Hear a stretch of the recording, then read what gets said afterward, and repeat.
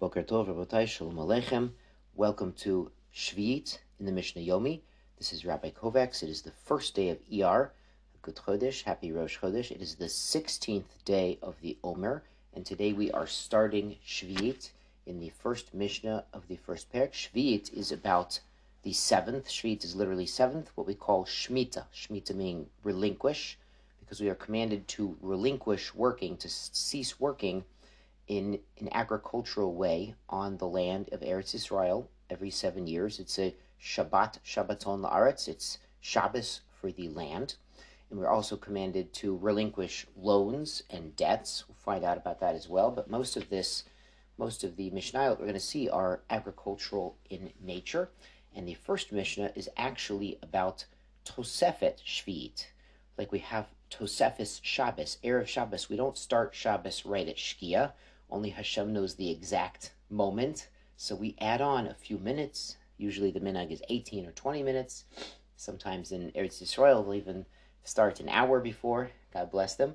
But so we have a similar concept for Shvi'it, that even before Shvi'it, we don't start plowing a field, because plowing a field is typically preparation for the planting done next year. But that's for grains. So let's take a look at Mishnah Aleph.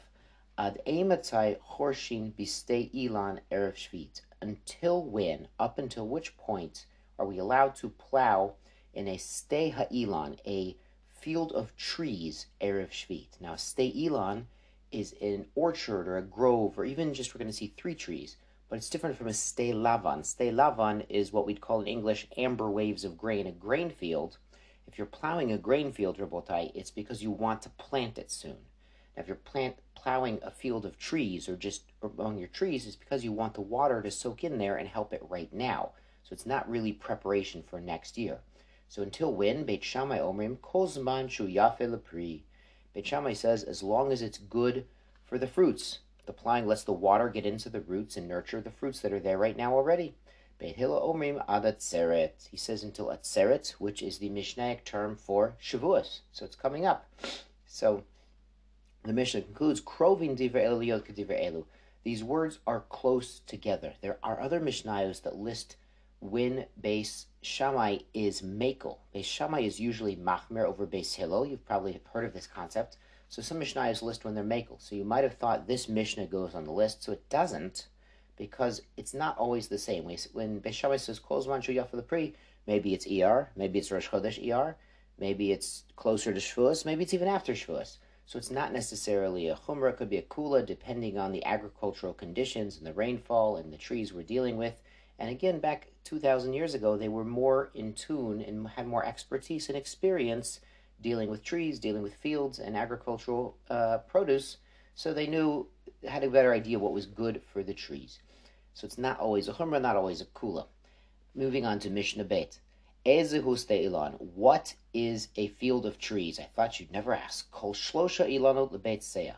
It's at least 3 trees in a beit seah. Now, a seah is a measurement of weight, but a beit seah is a measurement of area. And it's how much area we'd plant a seah measure of seeds, of grain seeds. And it comes out, it's 50 by 50 amot, meaning it's about 75 by 75 feet. So if you have 3 trees in this area of 50 by 50 amot, it's considered a field of trees. Im ra'uyin lasot kikar devela. So there's another qualification. If these trees are rawi to make a kikar of devela, kikar is about 50 pounds of figs, shel shishim mana italki, and these are 60 Italian mana worth of figs. Chorshin kol beit seah b'shvilan. You can plow the entire area, including between these trees, for the sake of these trees. Because we're going to assume there's a lot of produce coming off of these trees. They need a lot of water soaking in. So go ahead and plow the entire area in between these trees, because they need it to make this level of produce. There's a machlokas if this is from each tree or from all 3 trees put together. Pachot mikan, if they don't make so much produce, ein chorshin lahen, you don't plow for them the entire area. Ela, only melo ha'ore v'salo, only the area of the plucker, the date plucker, and his basket, chutzalo, behind him. So if the date picker is standing next to the date tree, and he's got his basket behind him to throw the dates into, So understand it's not a very large area. It's just sort of a small circle around the date tree. It is interesting that we call him an oreh. Oreh means a fig picker. So oreh is specific for figs, and we see another Mishnah, kotzer is specific for grains, botzer for grapes, and goder for dates. And it turns out, mesik for olive, so it comes out that all of the shivas haminim, all of the 7 species for which Eretz Yisrael is praised, has its own verb. So similarly, like Eskimos famously have many words for snow because snow comes in a lot of variations. For us, it's just snow, but for Eskimos, there's dozens of types of snow.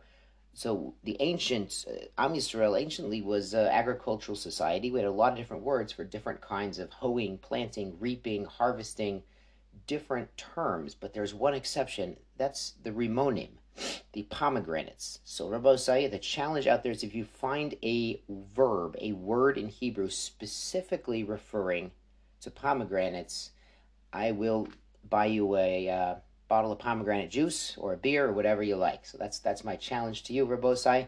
Mazel tov and shkoyach on starting Shvi'it. Tizku l'mitzvahs.